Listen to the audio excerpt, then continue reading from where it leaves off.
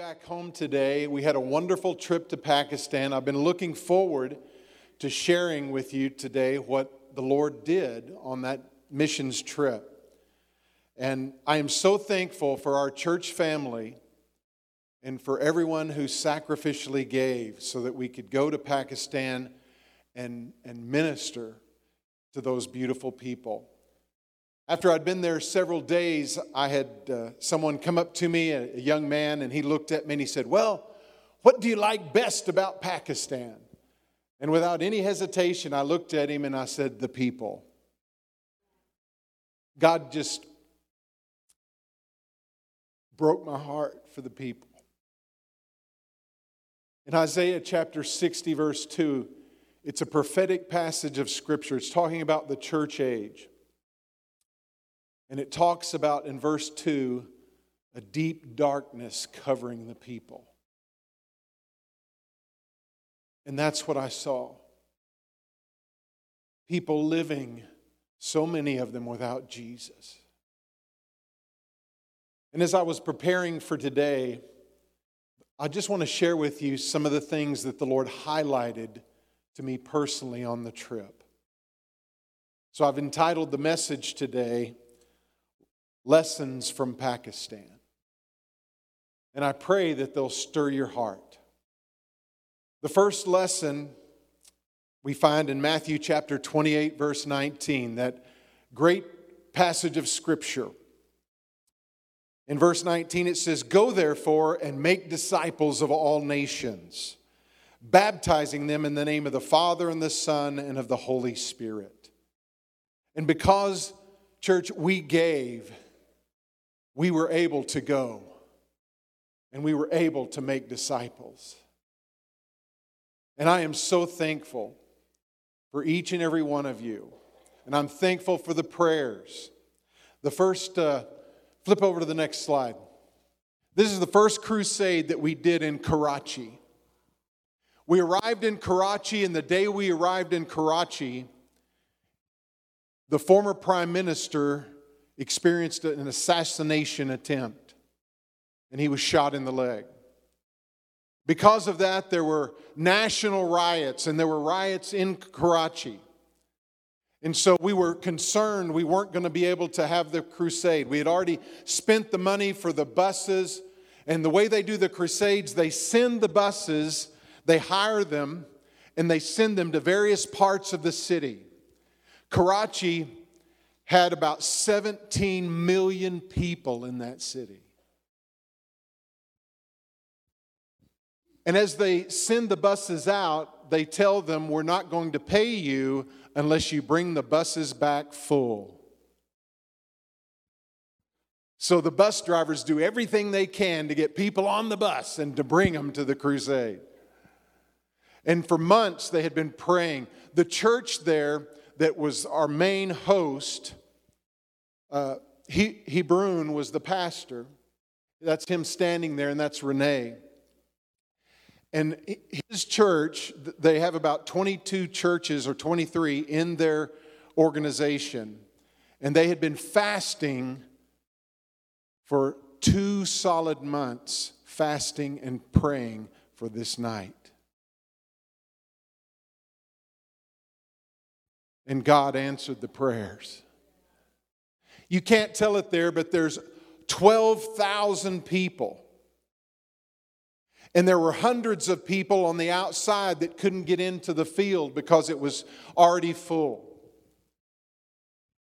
And these people needed Jesus. And this night, I just got a report, actually last night late, because it takes time. What they do, when the people get back on the buses, there's a team member, and the team member on the bus will hand out cards to get their information, their addresses, or if they have a phone, their phone number.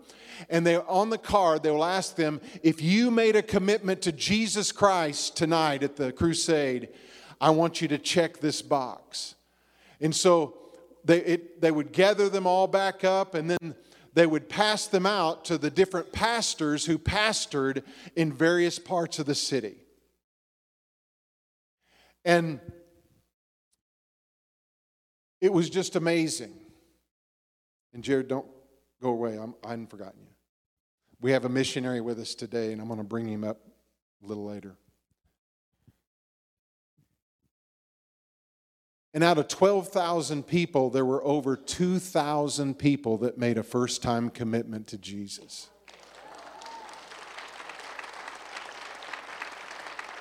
There were hundreds of people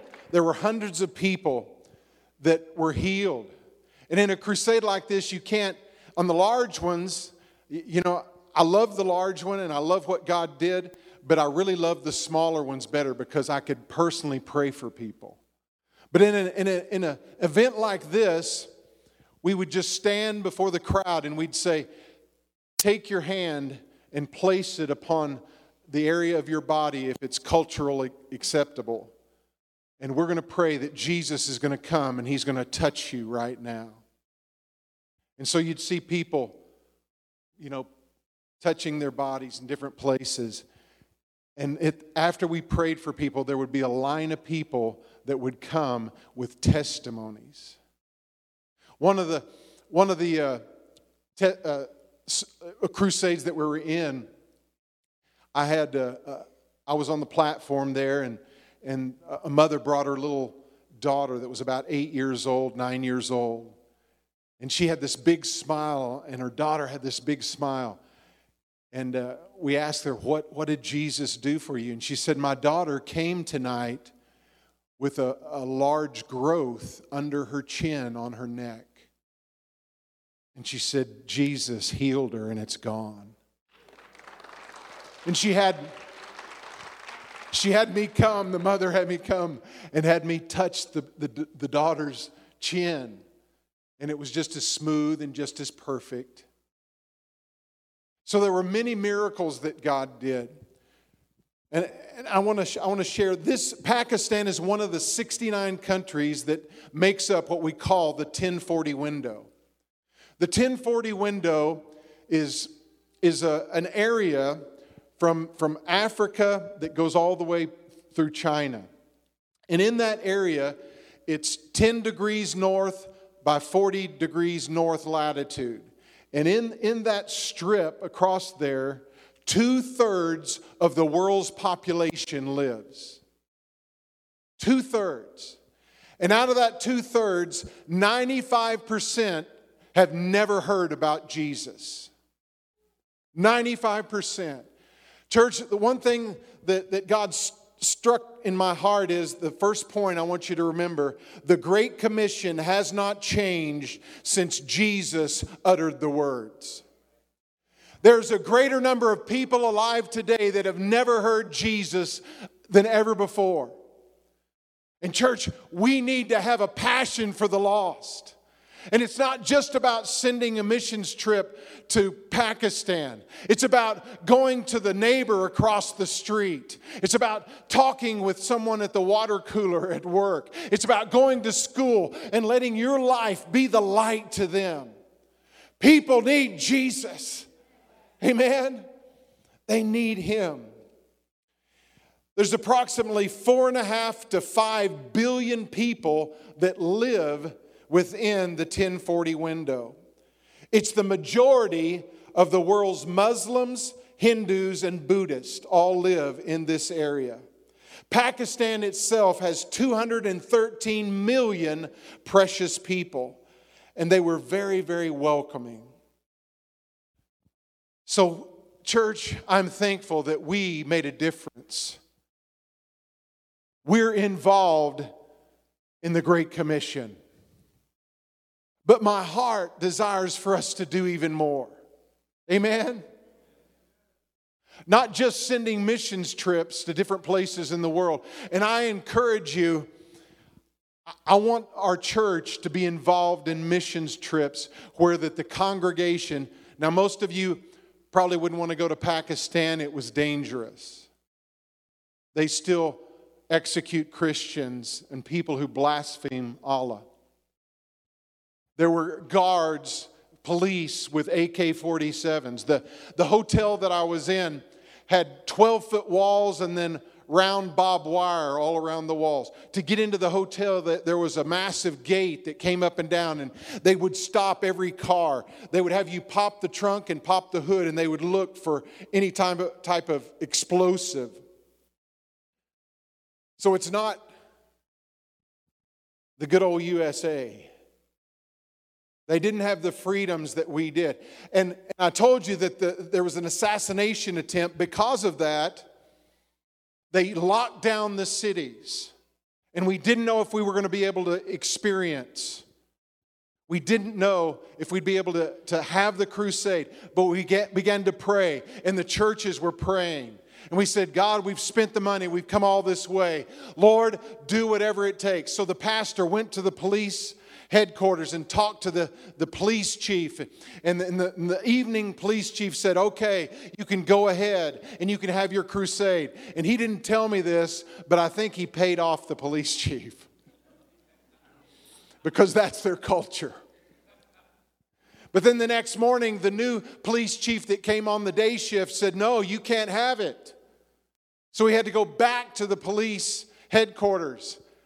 And he didn't tell me this, but I think he had to pay him off too.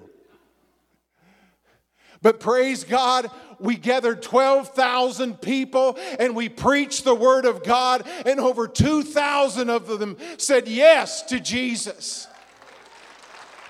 Hundreds of people not only gave their heart, but experienced miracles.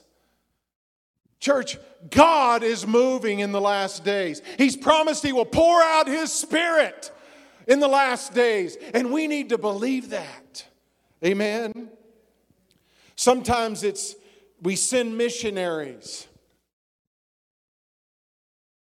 And sometimes we send them into areas where all they're doing is praying, and all they can do is to talk to one or two people.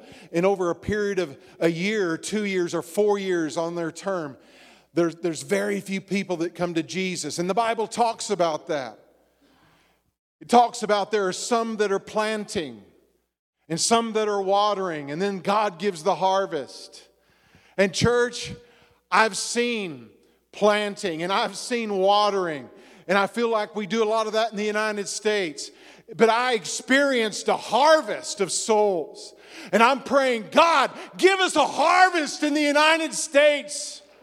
Give us a harvest in the United States. The second thing I saw that the Lord... I know. Mitch is giving me signals. He's got this big board up here trying to get my attention. I know, Jared's right there. I mentioned him a minute ago. I'm on a roll, though. Number 2, people are still hungry for God. You don't have crowds like that come. Look at them. We were passing out Bibles. I passed out 200 Bibles myself. In every crusade, we were passing out hundreds of Bibles. And people were almost fighting one another to reach to the platform to grab a hold of one of the Bibles.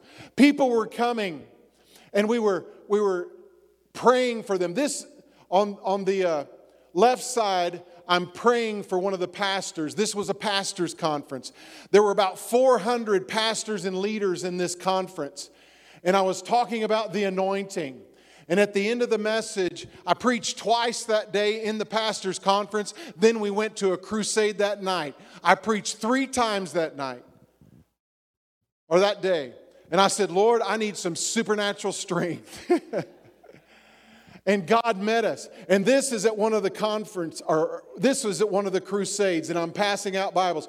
All those people up at the front had just committed their hearts to Jesus.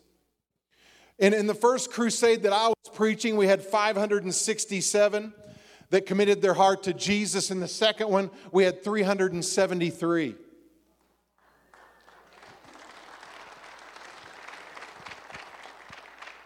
This is the first church that I spoke in Karachi. And this is another church in Karachi, and Pastor Jim spoke in this one. On Sundays, we'd go from church to church, and different ones of us would preach. And look at the beautiful, colorful clothing. These people are Christians, and notice there's not chairs. You're spoiled.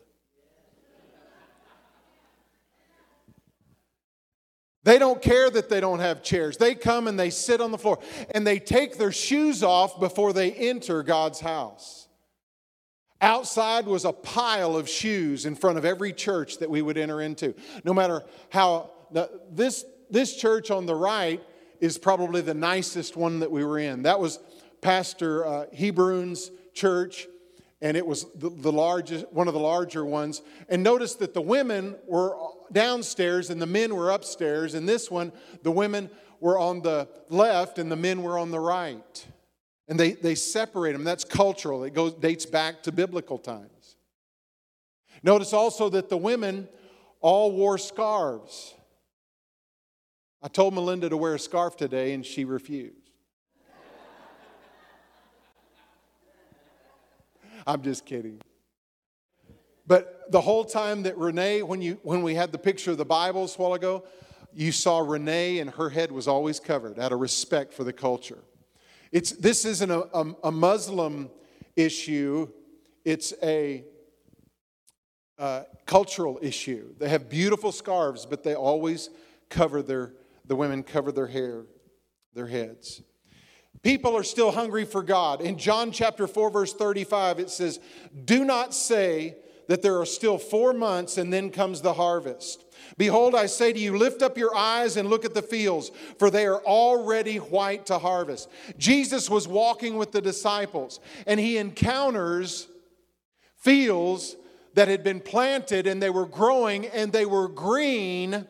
But Jesus says, you want to wait for 4 months, and then comes the harvest. And he's talking spiritually, and he's saying, you need to have spiritual vision and recognize the harvest is now. The harvest is now. And church, we reaped a harvest in Pakistan. Praise God. He had the harvest. But church, again, I want to see a harvest in Wasilla. I want to see a harvest of souls in the valley. I want to see a harvest of souls in Alaska and in the United States of America. The harvest Jesus was seeing in this passage I just read to you is he was looking and he was going to the woman at the well. He was going to the Samaritans. And he's saying there's a harvest there.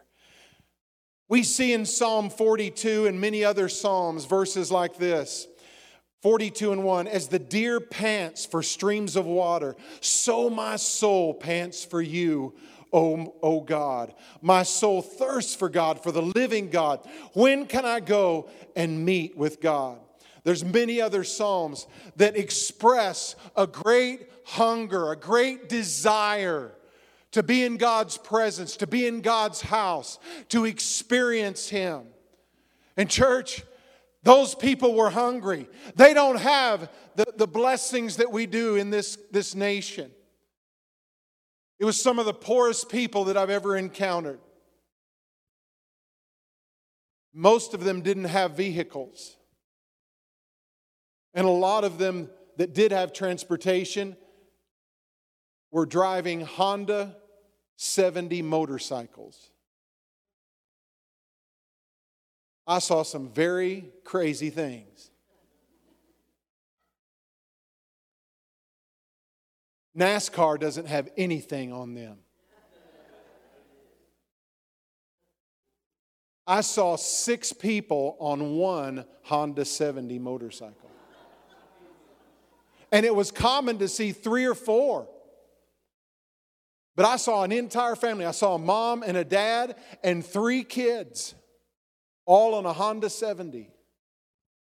You went to the mall, and there were thousands and thousands of Honda 70s. It made me want to purchase stock in Honda. But you could buy a Honda 70 for about $400 US. And they would buy on payments because many of them didn't make. But in this part of the world, We have some of the poorest people, and many of them in the 1040 window make between $250 and $500 US for an entire year. And they live on that. They're persecuted. Christians are known immediately just by the way they greet one another.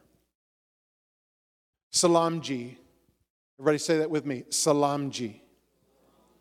And I say salamji. Because a Christian will say salamji, and that means greetings.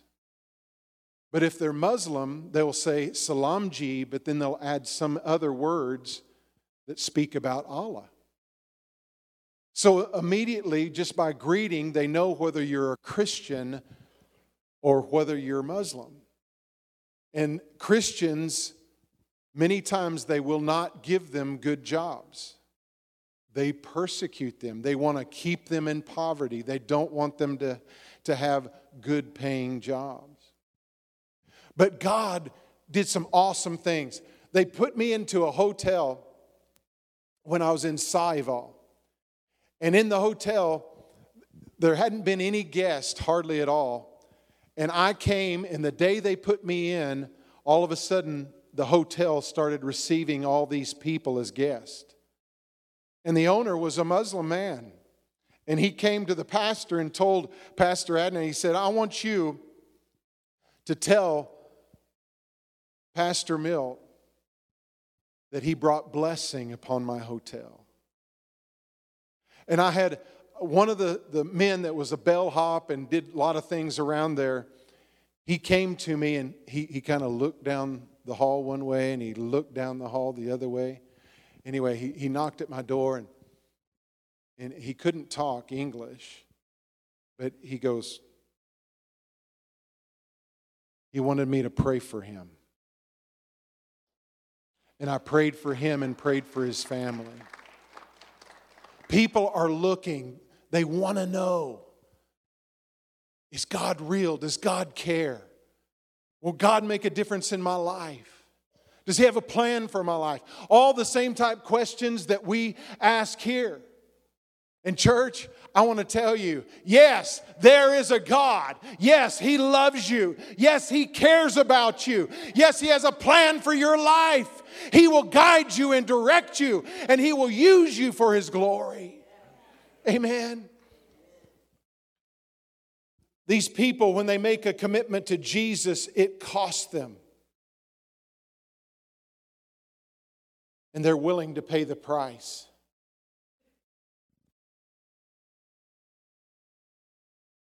It's interesting, but we think about the goal of the Christian life is to simply be obedient to God's Word. In church, that's not it. Yes, we obey the Word of God. We apply it in our lives. But I want to read a verse out of Romans chapter 6, verse 17. But God be thanked that though you were slaves of sin, yet you obeyed from the heart that form of doctrine to which you were delivered. Did you hear that? Yet you obeyed from the heart. How many of you want your kids to obey? How many of you want your kids to obey because you put fear in their lives? Some of you are going, yeah, maybe. No, we want our kids to love us, and out of that response and that relationship of love, we desire for our children to be obedient to us. And that's the same thing God wants for us. Do you believe that? It is. Amen. God wants us to obey Him from a heart where the Holy Spirit has written those commandments on our hearts. We desire to live for God, and we love Him for what He's done for us. And so by showing that love, we say, Lord, I'm going to live for You. In Hebrews chapter 10, verse 16, it says, but the Holy Spirit also witnesses to us, for after He had said before, this is the covenant I will make with them after those days, said the Lord. Now listen to this. I will put my laws into their hearts, and in their minds I will write them. That's why we're obedient to God's word. Amen? When you're thinking about passion and you're thinking about power, how can we gain more passion for the Lord? How can we gain passion and power in our lives? And I want to give you a simple little example. In Luke chapter 10, verse 38, Jesus and the disciples on their way to Bethany, and they come to the house of Martha and Mary and Lazarus. You remember the story. Mary comes and she sits at the feet of Jesus. And Martha gets upset because it was the etiquette of the day. Mary was just as responsible as Martha was to serve Jesus and the disciples. And so Martha says something to Jesus about it, expecting Jesus to scold Mary and tell Mary to get in there and help your sister. But Jesus does just the opposite. What does Jesus do? He commends her because she wanted to be in His presence. She wanted to hear the words that Jesus was going to speak. She wanted to be at the feet of Jesus. And He says, Mary has chosen the best thing. Amen? Mary chose the best thing. The thing that can never be taken away from her. Church, I've never met anyone that at their deathbed that loved Jesus and loved His presence that said, oh, I wish I'd spent more time at work. I wish I'd spent more time playing sports. But I've heard them saying, oh, I wish I'd spent more time with Jesus. I wish I'd spent more time in His Word. These people were hungry for God. Go on to the next slide. Children are precious. I met so many beautiful children. This is a pastor, and he's holding his little niece. And you see her eyes are dark around. It looks like she has mascara on. And I asked him, I said, isn't she a little young to have mascara? Oh, no, Pastor, no. He takes me to Revelation chapter 3 in the Laodicean church, and it talks about eye salve. And this is an eye salve, and they apply it so that it looks attractive. But the little children, many of them, they would have that eye salve on them. And this is his little nephew. He invited me to his house. They were so loving and welcoming. Psalm 127, verse 3 says, behold, children are a heritage from the Lord. The fruit of the womb is their reward.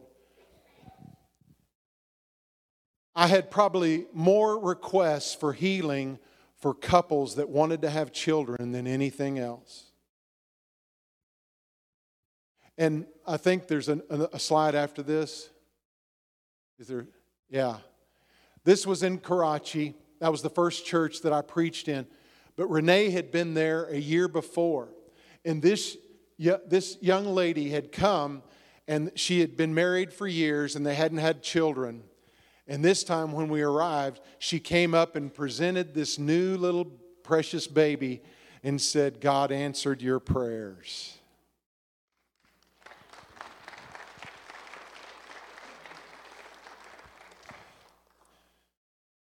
Yes, there's horrible things that take place in countries such as child slavery and child prostitution. But what I witnessed was parents that desired children and parents that loved their children and wanted their children to grow. I think I prayed, and when we were in the smaller churches like this, I think I prayed and blessed every child they had. They would bring their children and say, bless. And they wanted us to lay hands on their children and to bless them in Jesus' name. That they would grow in the things of God. That they would be mighty men and women of God. That was their heart's desire. And I'm thankful for that. One precious lady brought her in one of the crusades, she brought her daughter up. And I could tell there was problems with her daughter. Her daughter was paralyzed. She was probably 4 years old. And she was holding her. And from the waist down, her daughter was paralyzed. And she wanted us to pray for this precious little girl. And I didn't have any idea how to pray. So most of the time I was there, I didn't pray in English. They didn't understand it anyway, so I prayed in the Spirit. And I laid my hands on that precious little girl. And as I began to pray, her legs that had been paralyzed began to move. And she began to kick. And I was praying with so many, I didn't have time to just continue and pray like I'd want to, because there were so many people that wanted prayer. But I prayed, Lord, you've promised you are the one that begins a good work and you're faithful to complete it. And I'm believing for total restoration for that precious little girl. 3 John verse 4 says, I have no greater joy than to hear that my children walk in truth. The people of Pakistan, they weren't, this is going to get a little political here. They weren't focused on murdering their babies in their mother's womb. They weren't telling their little boys if they wanted to become a girl that they could. They weren't telling their little girls, we can go and you can have an operation and you can become a boy. And I know that isn't politically correct today, but biblically, God created us male and female. And I pray for the United States of America to have a move of God where we stop this silliness and we quit. It's child abuse. I've heard numerous stories, and I'm getting political. I don't care. We need to hear it. The church needs to rise up. We need to cherish our children. We need to teach them about Jesus. And we need to see them grow to be mighty men and women of God. And that was the heart of the people of Pakistan.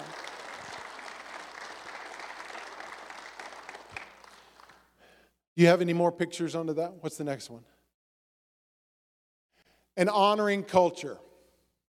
I have never received so many flowers in my life. I like flowers, they're pretty, but I really don't enjoy receiving them. I like to give them to my wife, and she puts them in a vase, and we enjoy them for a week. And even in the poorest of churches, where they would just have like 100 people, and they would just be sitting on the floor, and the people had very little. When we would come in, they would honor us with leis. And some of them were real flowers, and others were like this one. They were made of plastic and different things. But they would have you come, and they would stand there, and then they would have one of their elders in the church bring the lei. And when it was my turn, I'd have to bend way over so that they could put it on me. And at first, I was very, very uncomfortable about this, because I don't want anybody to make a fuss out of me. I'm very humbled to be a pastor, and I love God and I love His people. But I don't want to be put up on some kind of pedestal. And I want all the worship and all the focus to be on Jesus. But it was their culture. They honored people. They cared about people. In 1 Peter chapter 2, verse 17 says, honor all people. Love the brotherhood. Fear God and honor the king. This picture on the right, this was a Baptist bishop, and he's handing me flowers and welcoming me to his church. And his name was Abraham. And his wife's name was Sarah. And they had one son, and he goes, but he's William. I thought, Why? Why not Isaac? You're on a roll. But that's his son next to him, the young man. And he invited me over to his home. And he said, my father was bishop before me. And I was invited to numerous homes, and I was very honored. But most of them don't have a dining table. Their houses are small, the rooms are small, and so they have a den, and they have a coffee table, and the coffee table serves as their dining table. But Abraham was blessed with a larger home, and he invited me, and we sat at this dining table. And as we came in, he goes, this was my father's chair. No one ever sat in this chair except for my father. And he said, now it is my chair. He said, no one sits in this chair but me. And then he looked at me.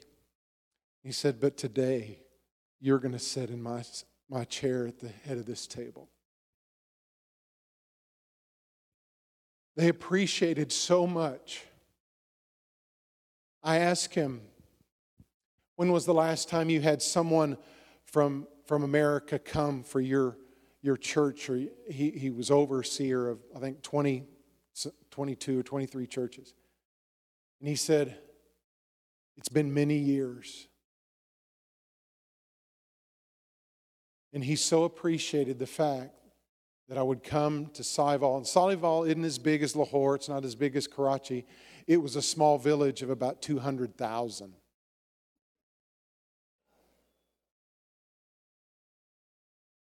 But I thought, how could we be biblical like that and show respect and honor for others, and how God would use that?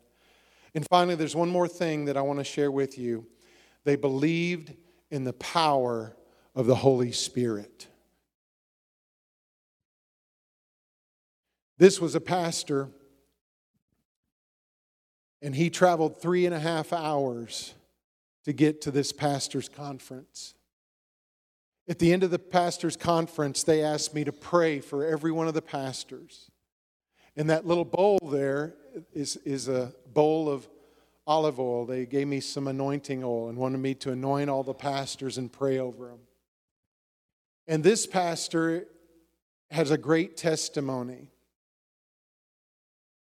He had been without work for 7 months.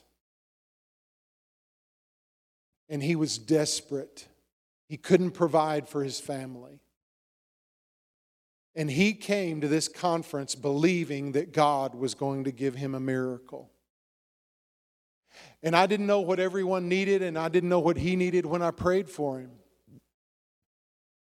But the next day, he came all excited.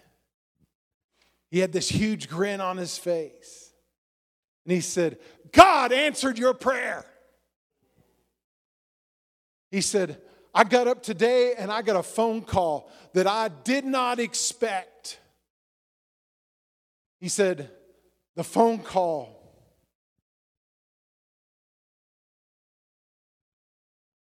the person said that God had moved their heart to give me a rickshaw. And a rickshaw, I don't think I got a picture of a rickshaw. But a rickshaw is a 3-wheeled motorcycle. And it's used as a taxi. And they're only in the cities. You're not supposed to take them on the highways. But they use them to shuttle people because so many people don't have transportation of their own. And someone gave him, and he showed me a picture of it, they sent him. It was beautiful. And he is starting his own taxi business.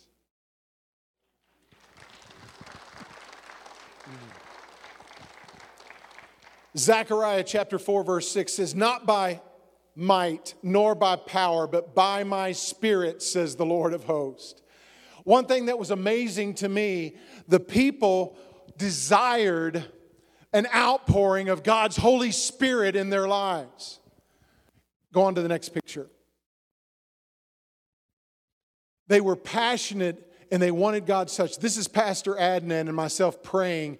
That was right before we began one of the meetings, the crusades. It didn't matter. Listen to this. This floored me.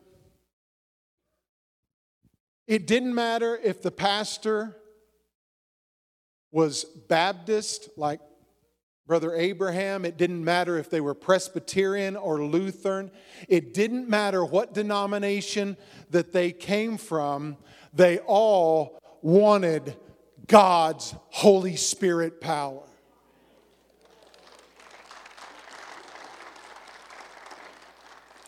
In the United States, we have denominations and they're family units. There's nothing wrong with that. They're just like the Mitchners is a family unit.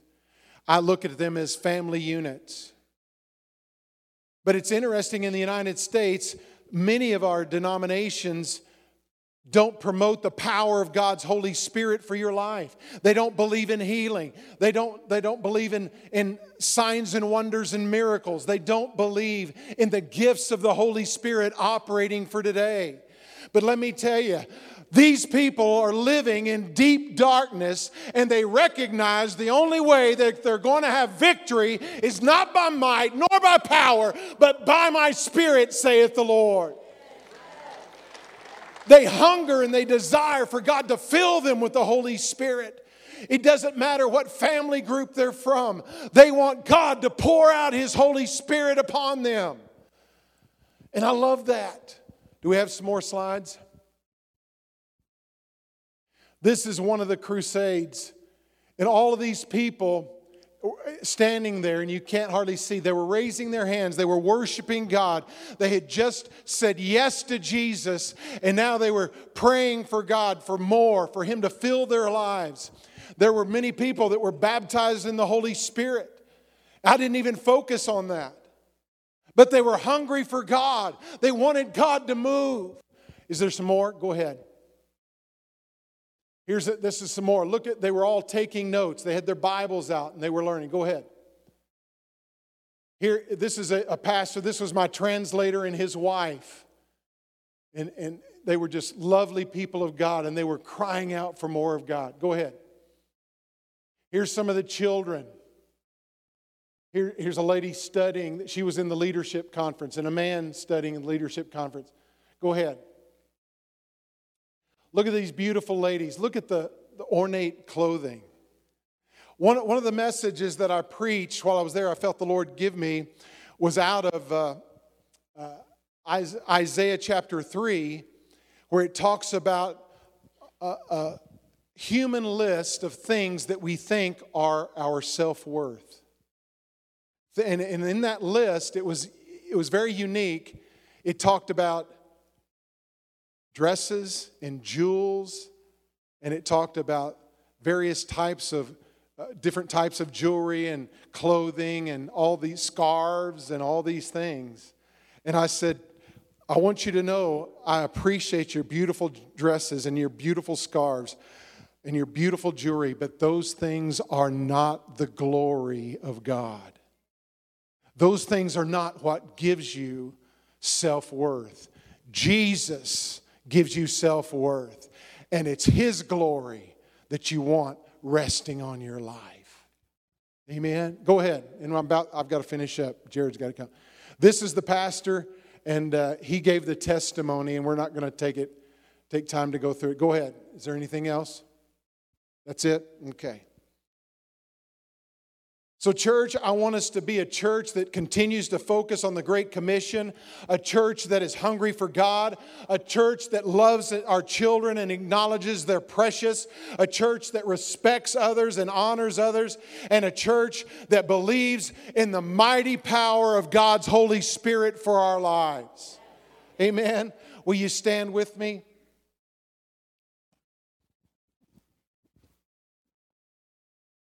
Jared, come on up here.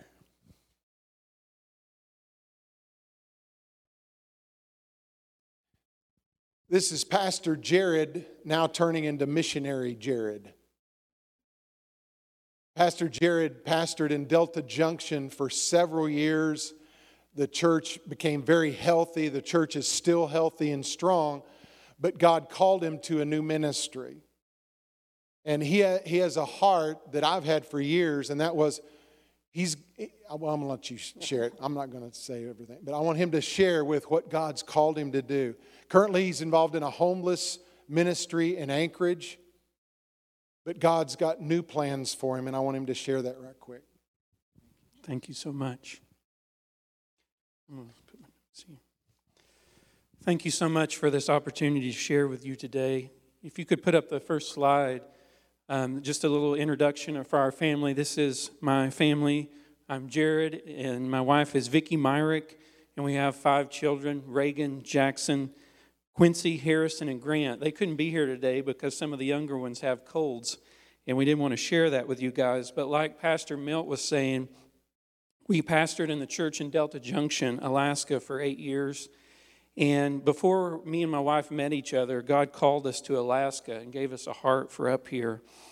And as we were pastoring there, the church was doing well, praise God. But God gave a dream to me and my wife the same night and began to tell us that it was time for us to focus on a new aspect of ministry. And so we began to God began to speak to us about the homeless in Anchorage. You can go to the next slide.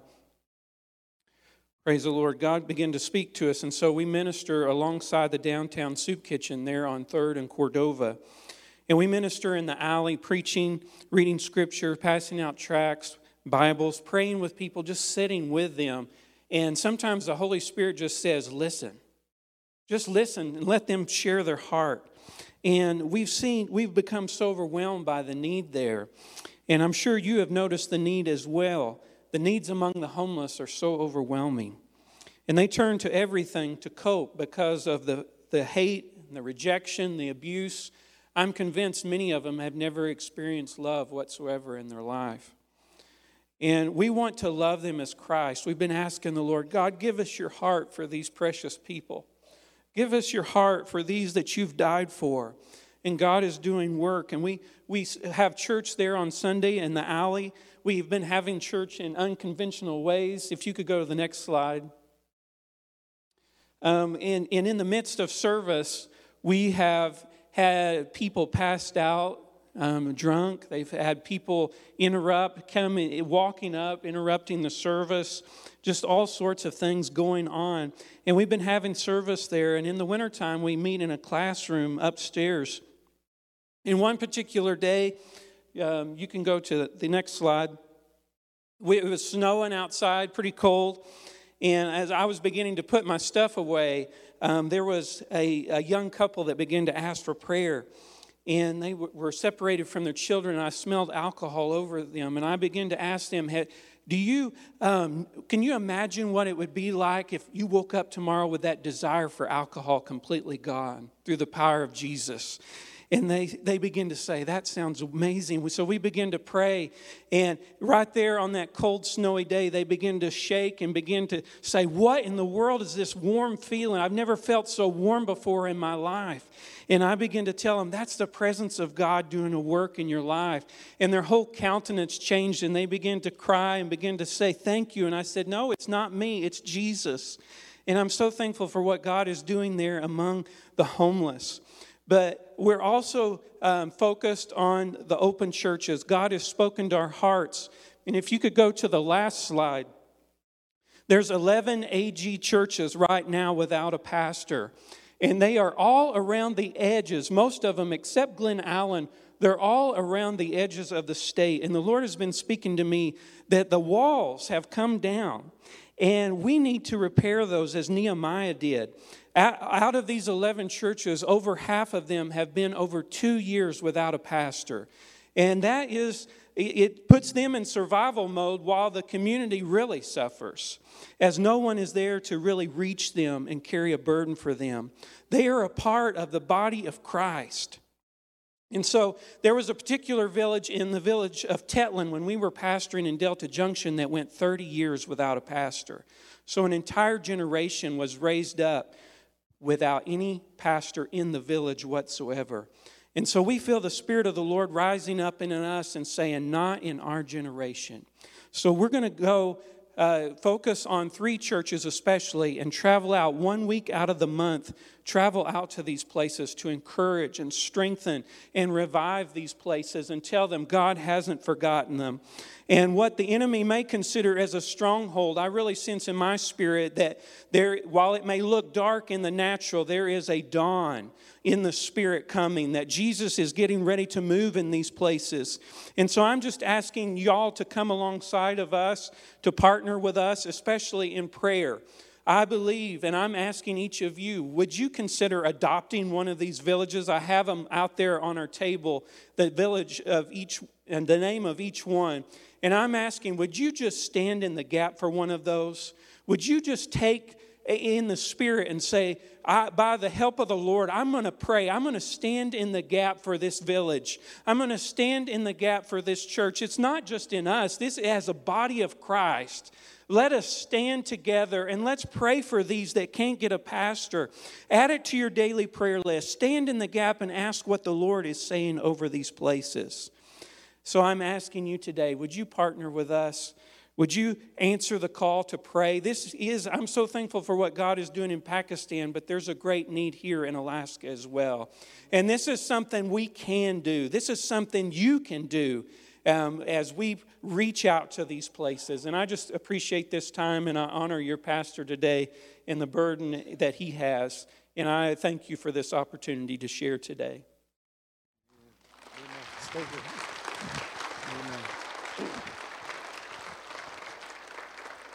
Many years ago, I had this same idea come to my heart, and God never allowed me to do it. But I said, we need a pastor that just travels to all these empty churches and keeps them healthy until they get a permanent pastor. And Jared felt the Lord directing him to that. And I'm so excited. And I would like for our church to take missions teams to these villages, to do children's outreaches and teen outreaches and do our own type of crusades for the villages.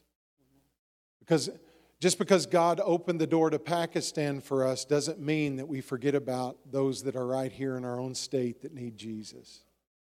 Amen. So I want you to join me today and let's pray for Jared and let's pray for God to move right here. Father, we just thank you for Jared and his family.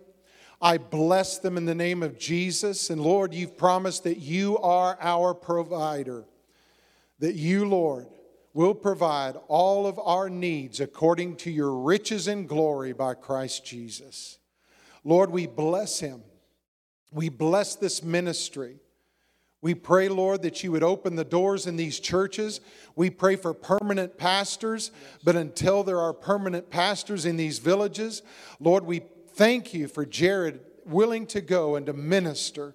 So, Lord, we ask you to pour out your Holy Spirit upon him.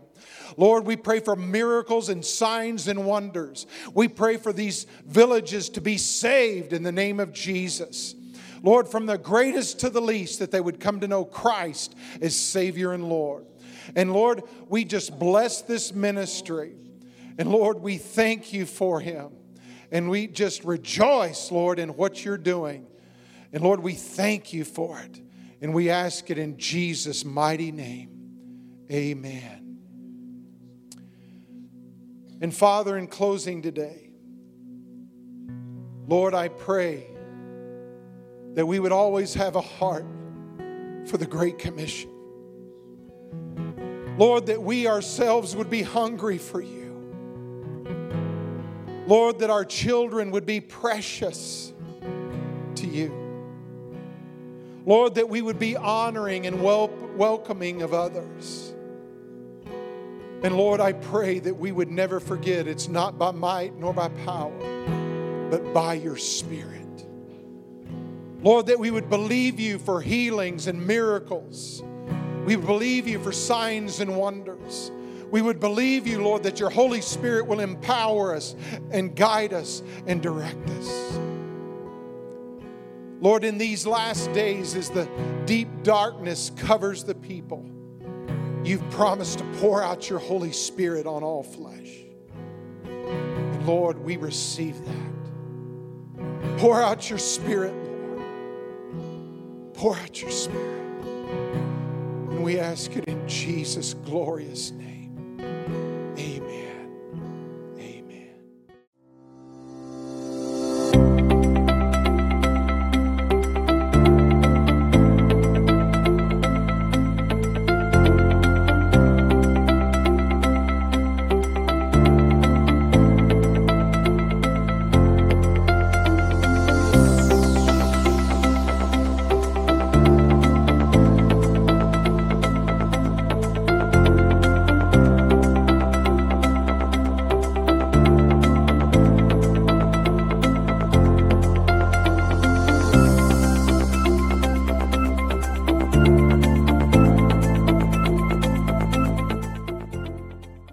Thank you for joining us today.